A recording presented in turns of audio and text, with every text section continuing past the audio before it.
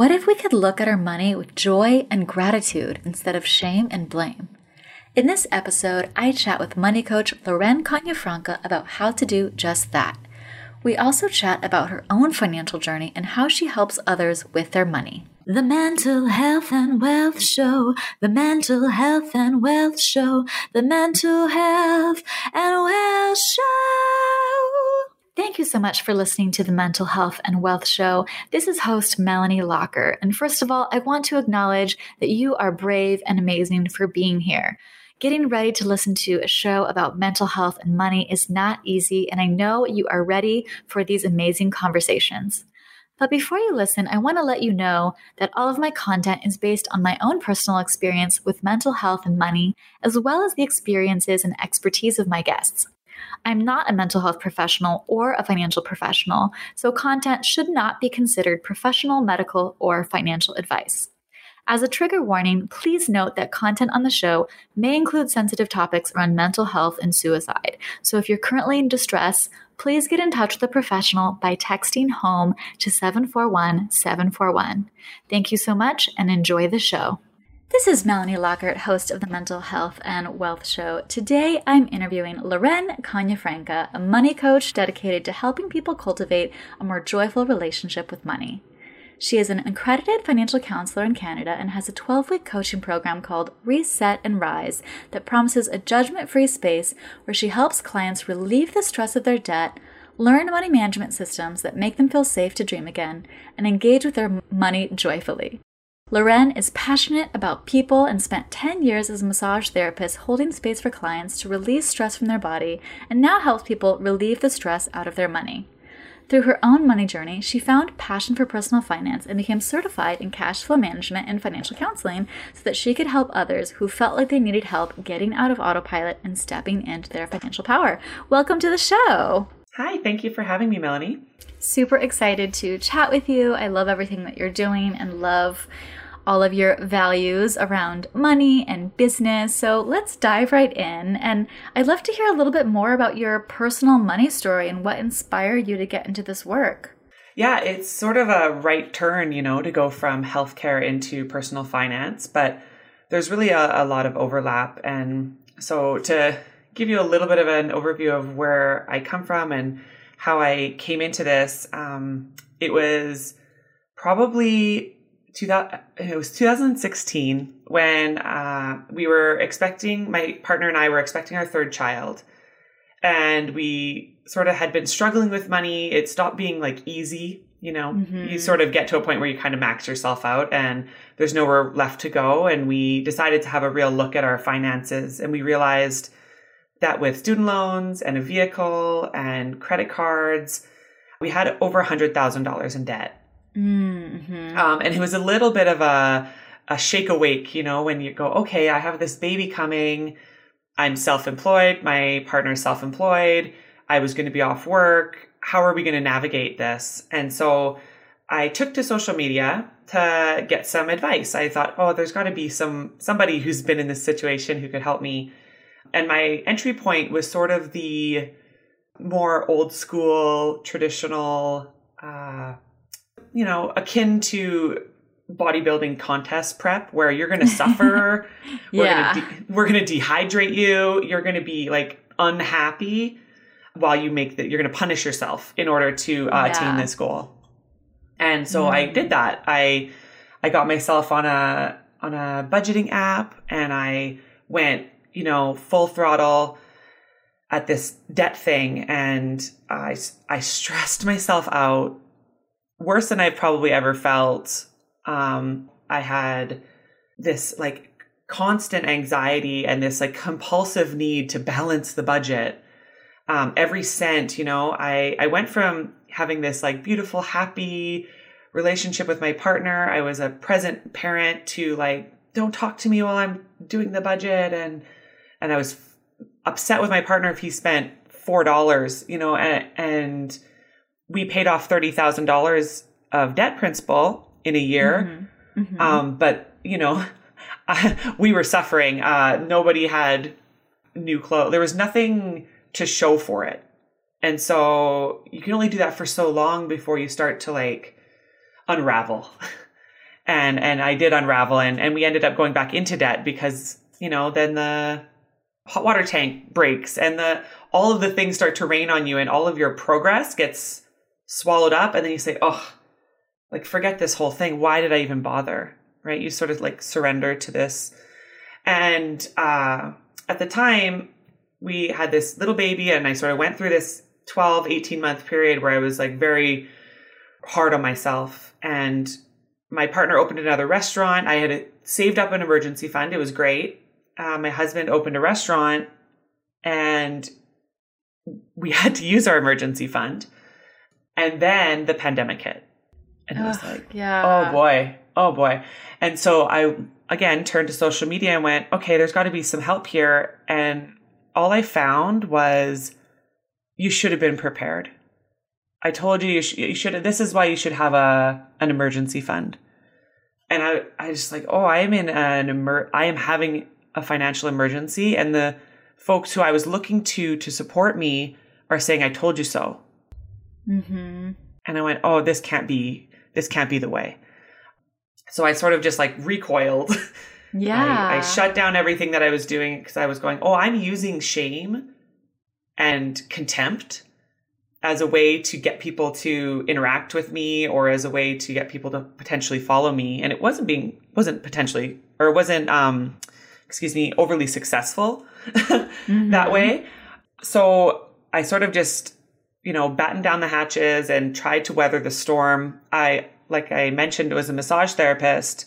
And so I had no work.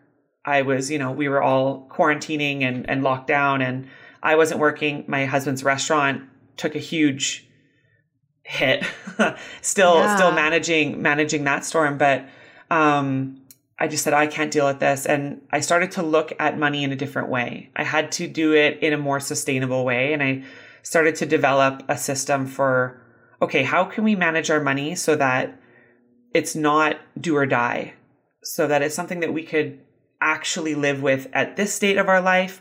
And as we grow, we can be mindful of where we put our money and what our money is doing for us, so that it's serving us, and so that we can approach it with, security and joy and gratitude instead of punishment.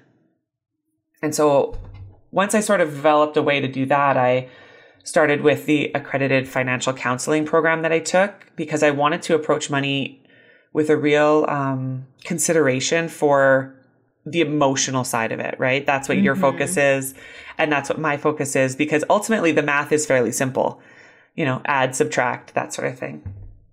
And so when I reapproached, I was very certain that I was going to not use shame or judgment when working with people. And I just found a way that's less tedious and less, uses systematic banking and some more strategy and some self-compassion.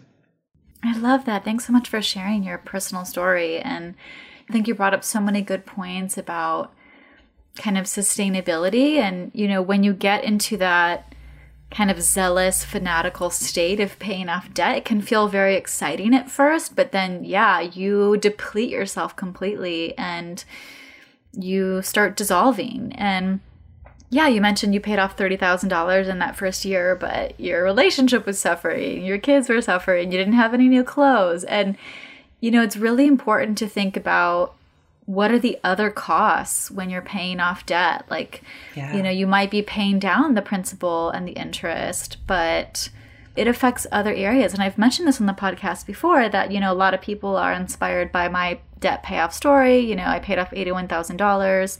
68,000 of that was in 4.5 years. And while I'm happy to be an inspiration to people, I also, through this podcast, want to let people know, like, I wouldn't necessarily recommend doing it the way that I did it, because my then relationship did suffer and ultimately ended later on, but that wasn't necessarily the complete reason, but it, definitely affected that and affected my mental health and my physical health and so many other things. And I definitely feel like we're in a state right now, especially with the way the world is, that we have to enjoy the right now as well, because the future is looking pretty interesting right now. Yeah. We don't know what that's going to look like. So, I mean, we have to have some fun now and enjoy what we have. And that means our mental health and our physical health and our friends. And so finding a way to pay off debt sustainably, so it's not like the equivalent of a crash diet financially, but something that's a lifestyle change, something that can be worthwhile and be part of the work of your life and your finances. So I think that that's so great that you've turned this into a business and helping others. And I love that you say that you work with others on creating a judgment-free space in your money coaching. I think that's so key.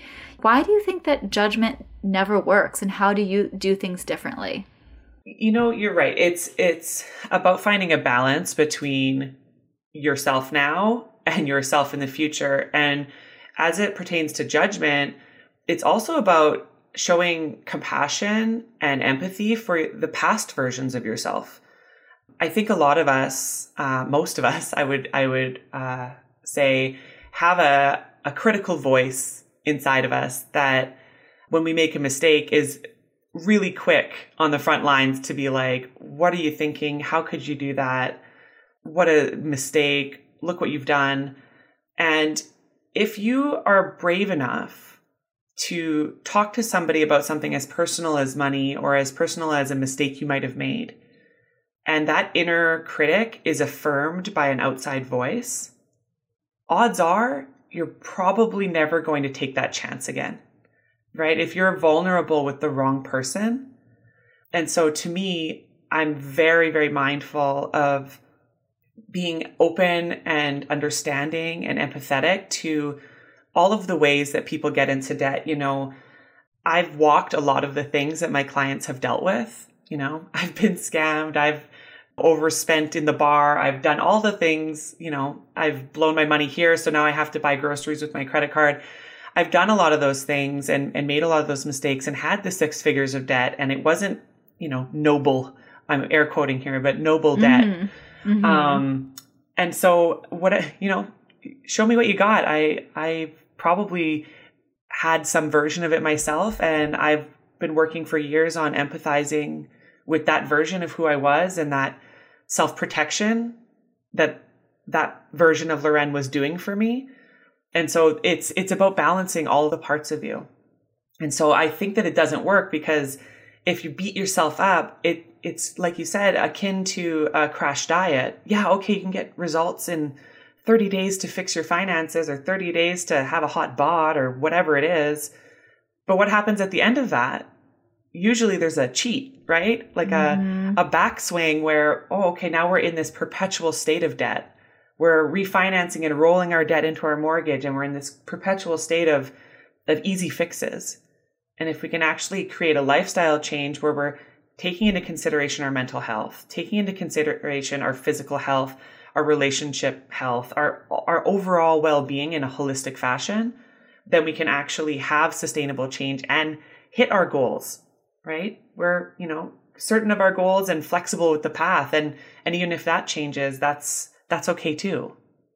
It's about choice. Yes, I love that. And I think you brought up so many important points, especially as it relates to creating a judgment-free environment. I mean, I think we've seen this during the pandemic, during any career transitions, that shame and blame never make anyone do anything. I mean, people don't change their minds by being shamed into a choice. People, if anything, want to rebel even further or be far, far away from it. Yeah, they get defensive. Yeah, they get defensive and traumatized and triggered. I mean, think of any kind of negative relationship you may have had where you feel hesitant to get into something similar again because you don't want to experience those feelings. And it's the same thing with a money coach. I mean, a money coach is a relationship, a very deep, intimate relationship that is personal, and money is a taboo topic. And so if you're going to be sharing your finances with someone else, you don't want them to basically say, like, you're an idiot, or like, why'd you do that? Or this is the wrong way. It's like, that's not going to help anybody. And yeah, I agree. If you encounter someone like that, it is time to run. And I love that you're using your personal experience to show others that you've been there, done that, you've got yourself out of it. And I think there's so much value in sharing personal experiences because it can make you relatable in a way that maybe other professionals, can't. And I feel like you can walk the walk and talk the talk and show people that things can be done in a different way. Yeah. And even to highlight, like I've been through quite a bit financially and I'm not all the way out of the woods. I'm and that some imposter syndrome comes up, but I'm not the money coach who's debt free. Mm-hmm. But I have a sustainable plan that I can work, that I can count on, so that because, the last year and a half has shown my family especially that our businesses were not pandemic proof. Mm-hmm. And so we have a sustainable plan so we could stay course, and we just reduced how much extra we were putting toward it so that we could still buy healthy groceries and we can still, take our kids to do the odd thing or have an experience and not just shut down all of their early childhood experiences to be nothing because mommy and daddy have to fix their debt. It's, we can have a whole healthy life without being in punishment mode. And so we're on track, and we've been on track despite all of the turmoil that's happened in this last year and a half. Yeah, totally. And I think, you brought up another important point about pandemic proof businesses. I mean, nobody could have seen the severity of this and how it would impact the global economy. And obviously, this has decimated so many people's livelihoods and businesses. And yes, I think it's important to, quote, pandemic proof your business as much as possible. But I also, once again, want to reiterate with the compassion for you and your husband and for anyone listening who have been in similar situations. Like, there was no reason for us to believe that this was even a possibility to this extent, And so it's been incredibly traumatizing. And while we're still living in that trauma, I mean, I think so many of us are going back to survival mode of, let me just take care of this and get through this and try to be as happy and, quote, normal as possible. Because, things are still difficult right now. I mean, Delta variant is going all over the country and the world, and it seems like this is just not ending anytime soon. And, we definitely still want to enjoy our money to the extent that we can while still trying to improve our lives. Yeah. And to still prioritize the things that keep us healthy, right? Versus just the especially full shutdown. But so many people, I mean, some people did really well. The pandemic had the opposite effect to their finances, and a lot of people were sort of bulldozed by it. So there's this increased disparity financially through this. And my hope is that people who have had to amass some debt over this time, that they give themselves some compassion and know that they were protecting themselves, and that they can have gratitude that was available to them to cover them when they needed it. Yes. That brings me to my next question about your Instagram series on reasons people are in debt. I would love for you to share more about those reasons and why we should destigmatize debt. But before we hear from you, I want to just share, based on what you just said, when I was active with my blog, Dear Debt, which is all about writing breakup letters to debt, I remember I invited the community to write these breakup letters to debt. And, some were funny, some were sad, some were heartbreaking. And I remember the first time I got a letter that was like, Dear Debt, thank you so much for keeping me off the streets and preventing me from being homeless. Dear Debt, thank you so much for feeding my kids. And I was just like weeping reading this Dear Debt letter. And I was like, wow, here I am writing angry, comical letters to debt. Like, I hate you. I'm so over you. And, Taylor Swift style. Yeah, exactly. Like, this was like a fresh new perspective of like, oh my gosh, yeah, like debt has really helped some people avoid homelessness, avoid hunger. And that was just a complete kind of paradigm shift for me in my own journey. And to be like, yeah, we have to destigmatize debt and think about things differently because there are people in that situation. So once again, going back to your series on reasons people are in debt, let's break it down.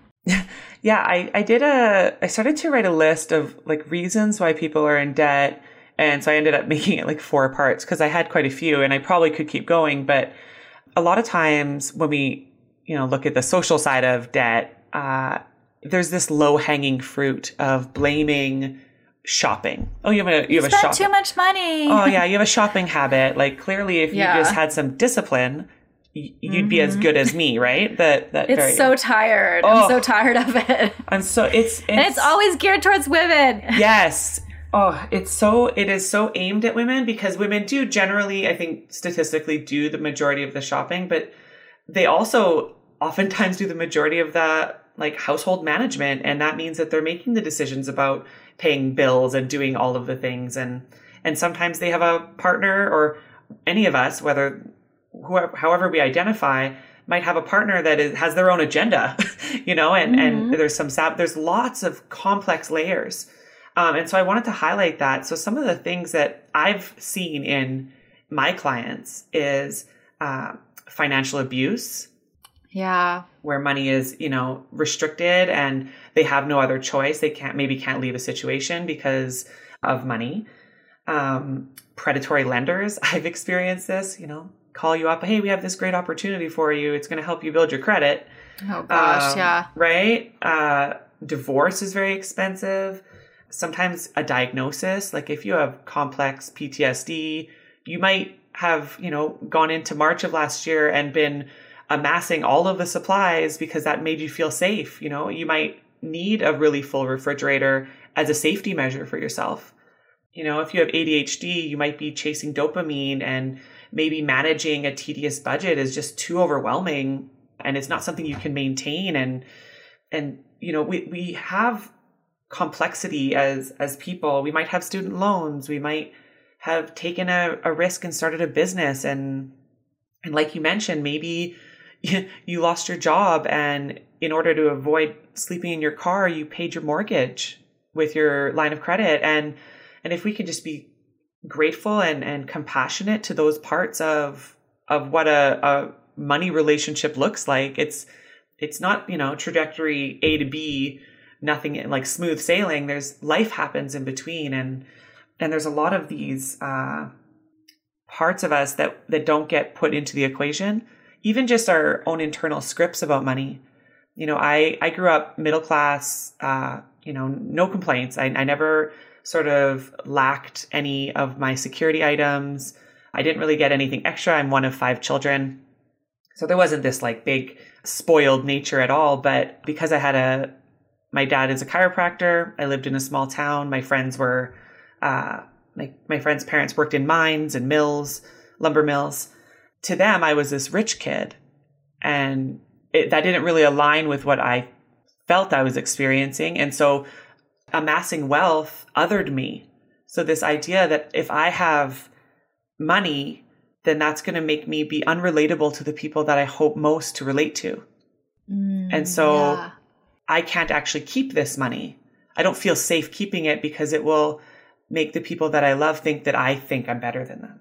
We have all of these very complex things. And while I'm definitely not a therapist, my job as a coach is to hold space for these parts of your story and to acknowledge and validate them and help you to continue to expand and discuss in a safe place how you feel about your money, so that if you need to go to the next step to see a financial therapist, or you're ready to go to the next step and meet with a financial planner, you feel confident and empowered to do so. Oh, you brought up so many great points. And I love that you mentioned, life happens, and that can be a large cause of debt, whether it's divorce, a car accident, a job loss, a dental emergency, a cancer diagnosis. I mean, so many things happen that people don't see coming. And it's very hard to prepare for some of those things financially beyond your standard, like save 3 to 6 months of expenses. It's like, okay, is that going to cover my cancer diagnosis? I don't know. Or is that going to cover the pandemic? Because it's been longer than 6 months, that's for sure. And I love that you mentioned this feeling of being othered by being perceived as wealthy and having more money to others, because this is something I've been thinking a lot about lately, particularly as it relates to healing. But you mentioned it kind of in the way of money, which I think they're so parallel. It's like I've been doing so many so much healing in my personal life and my mental health, from my family and certain toxic habits. And while it feels amazing to heal, it also does make you feel like some of those things that bonded you or connected you together are dissolving. And there's like a threat to that relationship. And you're like, it feels different or isolating. And I think people can definitely feel that as they change their money story and their relationship with money and, the people that are around them most, Yeah, when you start to prioritize your own mental health and your boundaries, oftentimes people can feel insulted, like, oh, you're moving away from me, or you think you're better than me, or whatever it is. And it's genuinely to model healthy relationship with self, and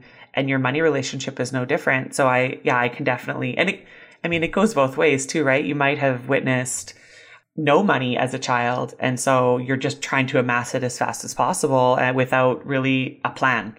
Mm-hmm. And it's like, oh, I can have $100,000 in a savings account and still not feel safe. So there's something else there, and sort of identifying that and then going to the right professional to have that conversation. But yeah, some of the first steps can be just starting to talk about it with somebody safe. Yes, definitely. I love that. I think it's so important to be able to share these money stories and our money mindset issues, because sometimes it's not even about the number in your bank account. And I was talking about this on another podcast the other day, that for so many people, the target amount that they want to have is, consistently never enough. It's like, oh, I'll feel safe when I have 100,000. I'll feel safe when I have 1 million. And then it's like they get there, and then it's like, but then the goalpost moves. Yeah. And they never feel like it's enough. And I interviewed Ken Honda, the author of Happy Money, on this podcast, and he was so amazing. And one of his quotes just completely changed my life. And it was like, if you think you have enough money, you do. Yeah. And it just was all about showcasing that it's really our relationship to this feeling of enoughness, because so often we attach this arbitrary number, like, I'll have enough when, but then we keep working towards it, then we meet it, but then the goalpost moves, and then we're just on this hamster wheel, never really enjoying our money, just working all the time. Yeah. When if we get back to basics, like, maybe I do have enough. I can pay my rent, I can eat, I can pay my insurance, I can do some fun things. Maybe that is enough for now. Yeah. And while, yes, I still want to strive for more, I have enough. I love that. And that is like you're describing the rat race, right? We do it in terms of being satisfied. Like, how do we know when we're satisfied? And sometimes with money, it's knowing what your numbers are. Like, what do I need to pay my rent and my insurance and have a little fun? What is that number? And for a lot of us, we don't know that number. And so when you take that and you transpose it onto your personal life, well, what does satisfied look like, and how do I work backward from that? And am I already there? Yes. And I'm just not I'm not taking the time to be grateful for it or acknowledge it. And that's that gratitude practice is so important to go, oh, actually my life is pretty great. And yes, it's fair to want to have improvement, but I can treat my current circumstance and I can treat myself with respect in the process. Yes. Love that. So I'm curious, you talked earlier about kind of predatory practices in the finance world. And so I'm curious, how do you think the current financial world and financial systems prey on the most vulnerable? Well, banking originally was set up to benefit white business owners. And it hasn't changed all of that much. Yeah. I would say now that it's evolved more commercially, it serves white, high-paid employees. And if you're anything other than that, and I would say even, white women benefit from banking, but even still, it's still really aimed at really high-earning white men. Sorry, guys, but that's just the way it is. Totally. For those who are marginalized, you'll notice neighborhoods that are lower income have more payday loans, have more opportunities for people to get advances and a lot of advertising that's, labeled as we're here for you, when that's not actually true. They might be here for you to get you to sign on the dotted line, but they're not here for you when things get hard. Even last year, a lot of banks were like, oh, you can defer your mortgage. That didn't happen out of the kindness of their heart. That happened out of self-preservation. And, a lot of people's mortgage balances went up last year versus down. And so the banks will get their money. A lot of the practices that I see are, calling young people and offering them opportunities to build and improve credit really quickly. You go to buy a vehicle and you're sort of rushed through the paperwork and shown, here's the payment in the smallest number that we can legally advertise to you on a weekly basis or a biweekly basis, so that you're looking at, oh, okay, $200, I can do that. Not thinking some months it's going to be $600, or, not thinking about the full amount of the term. Oh, and if we add these 3 insurances and this add on, it's only going to increase your payment by $25 a payment, but it actually added $8,000 to your loan. And that number is not really, there's a lot of hand waving that happens when you go to do that. And if you're not really well informed and very aware of what standing in your power and very aware of what you're here to purchase and what you can afford, then you get kind of bamboozled. They advertise interest rates as low as they can possibly do, but sort of withhold that they're going to compound it every month. And unless or daily even, depending on how nasty they want to be, without you actually going through the fine print and remembering that until the deal is done, you have all the power. But salespeople in finance can be very good at making you think that this is your one and only chance. And now, do it now, or this deal's gone off the table. They take advantage of that fight or flight response in you to make you sign quickly and not ask questions. Ugh, yeah, it's so awful, the pressure that people can feel, and then also just getting into situations that they're not fully aware of. I mean, I think of me signing on the dotted line for student loans at age 17. I didn't know what I was doing. My dad was just like, hey, want to go to college? Sign here. And I was like, okay. And, I had no idea how interest worked. But when I graduated college, with my bachelor's, I knew I borrowed $18,000, but then it was $23,000 when I graduated. And I was like, what? And that's the first time I realized, oh my gosh, it's been accruing interest this whole time. And that was a wake-up call for me to even just understand how interest works.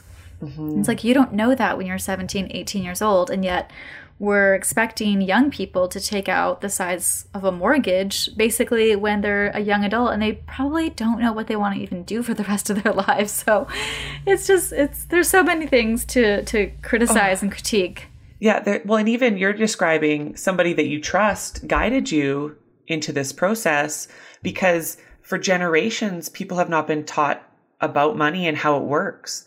And so you that was a trusted individual, not some mustached salesperson, with a waxed pointy mustache trying to guide you into this back room to sign a document. We got told that going to school is the answer, and this is this noble form of debt. And I'm very fortunate to be Canadian. For us, when we're in school, there's no interest. The interest doesn't accrue. But in the States, your financial or your student loan scenario is completely different beast. It is one of the most predatory practices for anybody, and to be targeting young people who, maybe they took a personal finance class in high school, but the version we watched movies in. So yeah. I don't know anybody who really came out, unless they had a parent who really sat down and continued to show them how this works month over month. Mm-hmm. So you can actually see it happening. And I don't personally know anybody who had that opportunity. Yeah, same. So much of it is just learning as you go. And then you are forced to learn when you get into a situation where you're like, oh shit, I can't pay this back, or I didn't know how this works, or what am I doing?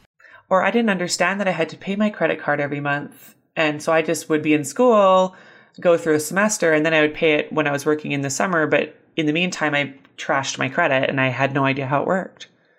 these are stories that I've seen and it's like, oh, we can fix that. Like luckily a lot of it, it's not a permanent state. And sometimes it feels like whatever your situation is that you're going to be here forever. We get kind of myopic, like this is just what it is forever. And you can change it. And if you do it in a way that's compassionate and emphasizes gratitude and joy and security, then it'll get better. Yes. So you help clients step into their financial power. What does that look like in your practice? So for me, one of my greatest hopes for people is to be able to interact with their money in a way that gives them choice. So I want you to be able to say no to something because you don't want to do it, not because you can't.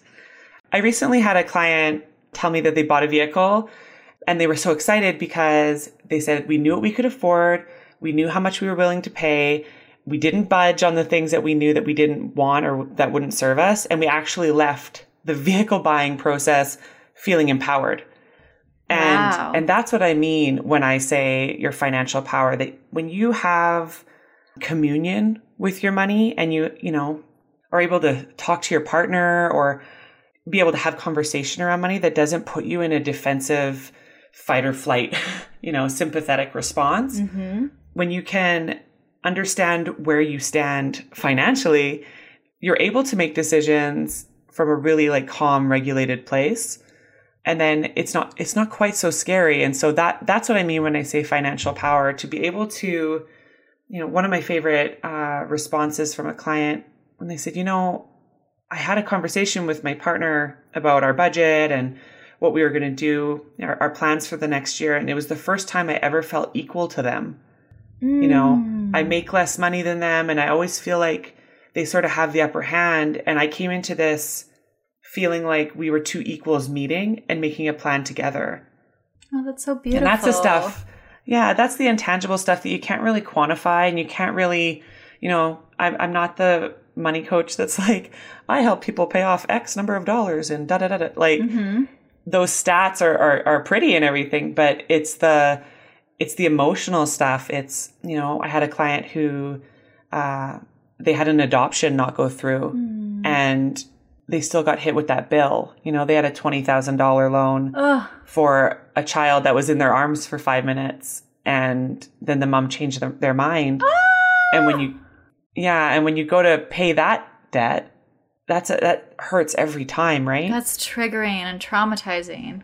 Yeah. And so that takes precedent over, a credit card statement, or that takes precedent over, or maybe you're ignoring it. And so we reunified some of their debt and they managed to pay all of it off in 11 months and they're free of that feeling. And now they're ready to reapproach this again and say, okay, we're going to do this differently. But we're ready to try again. And it was just too painful before that. And so now they're able to make decisions, not, regretting that past part. They're going, thank you for that experience, whatever they took what they took from it, to be able to not be in a permanent state of fear around your money or every month triggered by this payment that is just a constant reminder.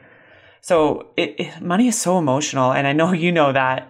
And I think it doesn't get enough credit when we look at how we talk about money socially.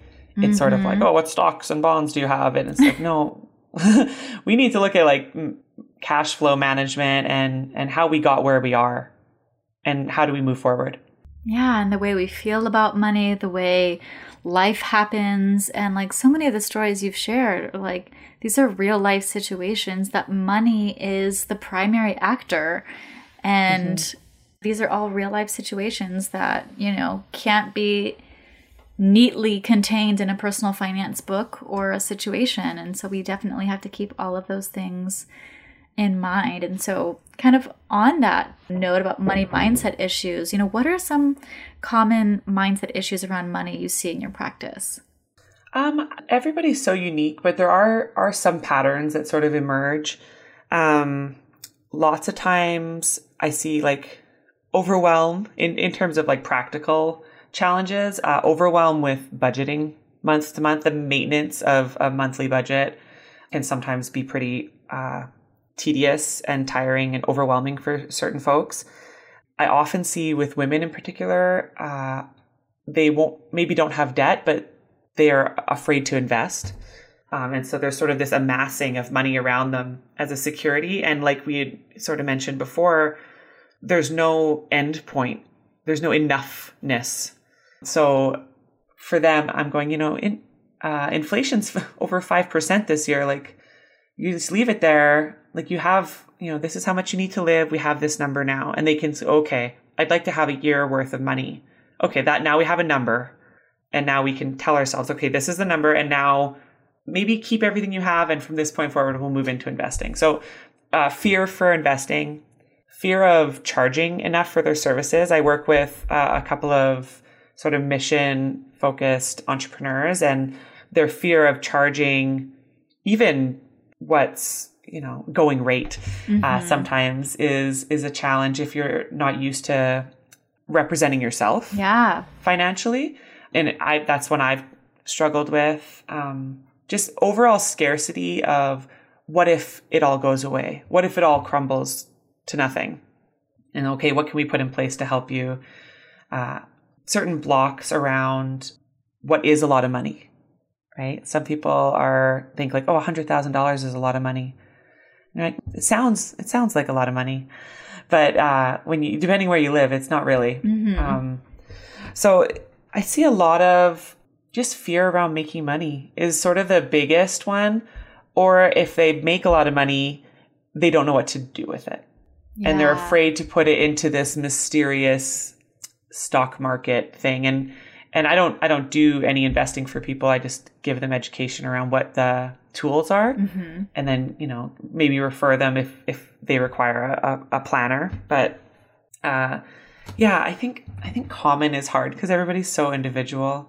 Yeah, we just sort of, whatever comes up for you, it depends on what stories you've picked up throughout your life, right? Like if there was a lot of gatekeeping around money, you might be pretty off put by it.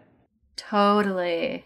Right? If there's lots of money in your world and then, you're out on your own and you've amassed this debt because all your life you've sort of just been able to have whatever you want and now you can't seem to pay for it. Like there's some dissonance there. Like, why is this not working? And how do I rectify it? So I think for lots of folks, I don't know that there's like this one common thing, but I would say the biggest mindset issue that I notice and work with is the fear of making money. The fear of having enough. Because then if I'm not okay, then what? Yeah. Right? That means there's more for me to look at. Yeah, and I love that you brought up kind of the fear and the issues around business owners charging what they're worth or even charging going rate. And, you know, as a business owner myself, I've been doing this 7 years and my writing rates now are far, far different than what they were year 1 and 2 and even in the past couple of years. But it took so much time. And also in 7 years, there are seasons too, you know, like last year, some of my rates were lower because demand was lower also. And it's like, there are these seasons and there are these fluctuations and it can be really hard to put yourself out there because as a business owner, you are the product, you're selling yourself. And that can be so difficult. And, you know, putting a price tag on that and then having people reject you potentially, all of it can just really mess with your money mindset in a way. Oh, when you talk about rejection, you know, that fear of rejection. And I think women especially struggle with asking. And it's not what you're worth. It's value for value. You know, your work is providing a certain amount of value. And sometimes it's about being able to own the price and being okay if they say no, because that, like, to be able to fall back into trust and know, okay, well then that wasn't the right opportunity for me anyway. But if your money is tight and you're in this like super restricted place, then you're going to say yes to things that aren't aligned with you. And you're going to, you know, have to adjust your rates and you're going to have to change how you do things. And yeah, economy will dictate that sometimes, but oftentimes we're dictating that based on a story we've told ourselves and not really what's happening in the greater picture. Yes, totally. One of my favorite quotes is, rejection is redirection. And that's just a helpful kind of mindset shift whenever you're feeling like, how come this person doesn't want me or work with me? And it's like, you don't even know what you're saving yourself from sometimes. So, just think of it that way, and what is yours will come your way. And, but it is a process of trial and error, and a lot of mindset issue can go into that as well. And so, for some people who want to get their money right but are feeling scared to get started, what are your tips? I love that. Rejection is redirection. I'm going to keep that in my back pocket. Yeah. Well, my overarching message to anybody who wants to, improve their relationship with their money and improve their financial standing is to be compassionate to all the versions of yourself, compassionate to the past versions of yourself that, you were doing the best that you could, and acknowledge that person and send that version of yourself love. To be mindful that you are still currently living a life, and there are weigh the opportunity cost of putting off the joy for now for, repaying a past debt or a future version of yourself. Ensure that there's space for the present version of yourself, because this is the one that really matters. The other parts don't really even exist yet. So make space for yourself now, and then don't forget about the future versions of yourself. So to really have a balance and give compassion to all of those ways or existences that you're going to have. And when you're ready to make a decision and sit down with your money, ensure that you're doing it in a regulated state. If you're in a fight or flight, or with my kids, we use the zones of regulation as a way to improve emotional intelligence. And the yellow zone is agitated or silly or irritated or whatever, not in a calm state. That's not a good time to approach your money, because the risk of going into the red zone, or the risk of getting overwhelmed and quitting and going into the blue zone and being sad and defeated is too high. So ensure that you're doing mindfulness practices. Get yourself a drink that you like. Be calm, maybe schedule the time to look at it. And start at the beginning. Just say, okay, today, all I'm going to do is get my utility bills together and have an idea of what my utility bill costs. And give yourself permission to do it one step at a time. You don't have to sit down and do a weekend long haul, get it all figured out, make the plan all at once. Give yourself the time and say, okay, over the next month, I'd like to have this sort of figured out, a basic budget or a basic spending plan, and be able to do it a little bit at a time so that you don't overwhelm yourself. If this is a new relationship that you're developing, kind of like dating, jumping right in and being like, hey, we live together now, might be too much, too fast. Might backfire. Yeah. Yeah. Maybe let's have a little money date. Slow and steady. Yeah. Let's have a little money date and know that you're trying to build something that is lasting and sustaining. And that requires that you be a little bit flexible and you leave space for some mobility and listen to your body's responses. And if you're starting to get dysregulated and you're starting to feel yourself get anxious or overwhelmed, then just back off and give yourself a break and know that you can reapproach this, but make a plan to reapproach it when you're feeling calm again. Such good advice, and so important to make sure that you are calm and in a regulated state so that you can make the best decisions possible for your present and your future self. You have shared such amazing advice on the show today. Where can people find you, and how can they work with you? Awesome. Well, I have a website, lbcoaching.com, ELBIE, or you can find me on Instagram. That's usually where I hang out. I love getting messages from people. Again, lb.coaching. And currently I'm taking on clients for my Reset and Rise program. It's a 12-week container where we create a joyful spending plan for you and work through some exercises around, owning your price, engaging safely with your money and joyfully with your money, and getting over some of those money scripts that some of us carry or all of us carry, and rewriting them and determining if we want to maintain that pattern or not. So right now that's my only offering, and I'll have more stuff coming up in the new year. Sounds good. When does that program start? I'm taking people into mid-September, and then I'll stop this container, and then it'll start again in January. Perfect. Sounds good. Well, thank you so much for sharing, and definitely check her out. I appreciate you being on the show. Thank you so much for listening to the Mental Health and Wealth Show. Want more content and support? Sign up for the Mental Hump newsletter and get our free mental health and money inventory worksheet. You can sign up at mentalhealthandwealth.com and also check out our other blog posts and podcast episodes. Also, we host a mental health and wealth hangout every other Thursday over Zoom at 5 p.m. Pacific to chat about all things money and mental health. The best part, it is free. If you'd like to support the podcast, it would mean so much to me if you left a review, and you can also support me at ko-fi.com/Melanie Lockhart.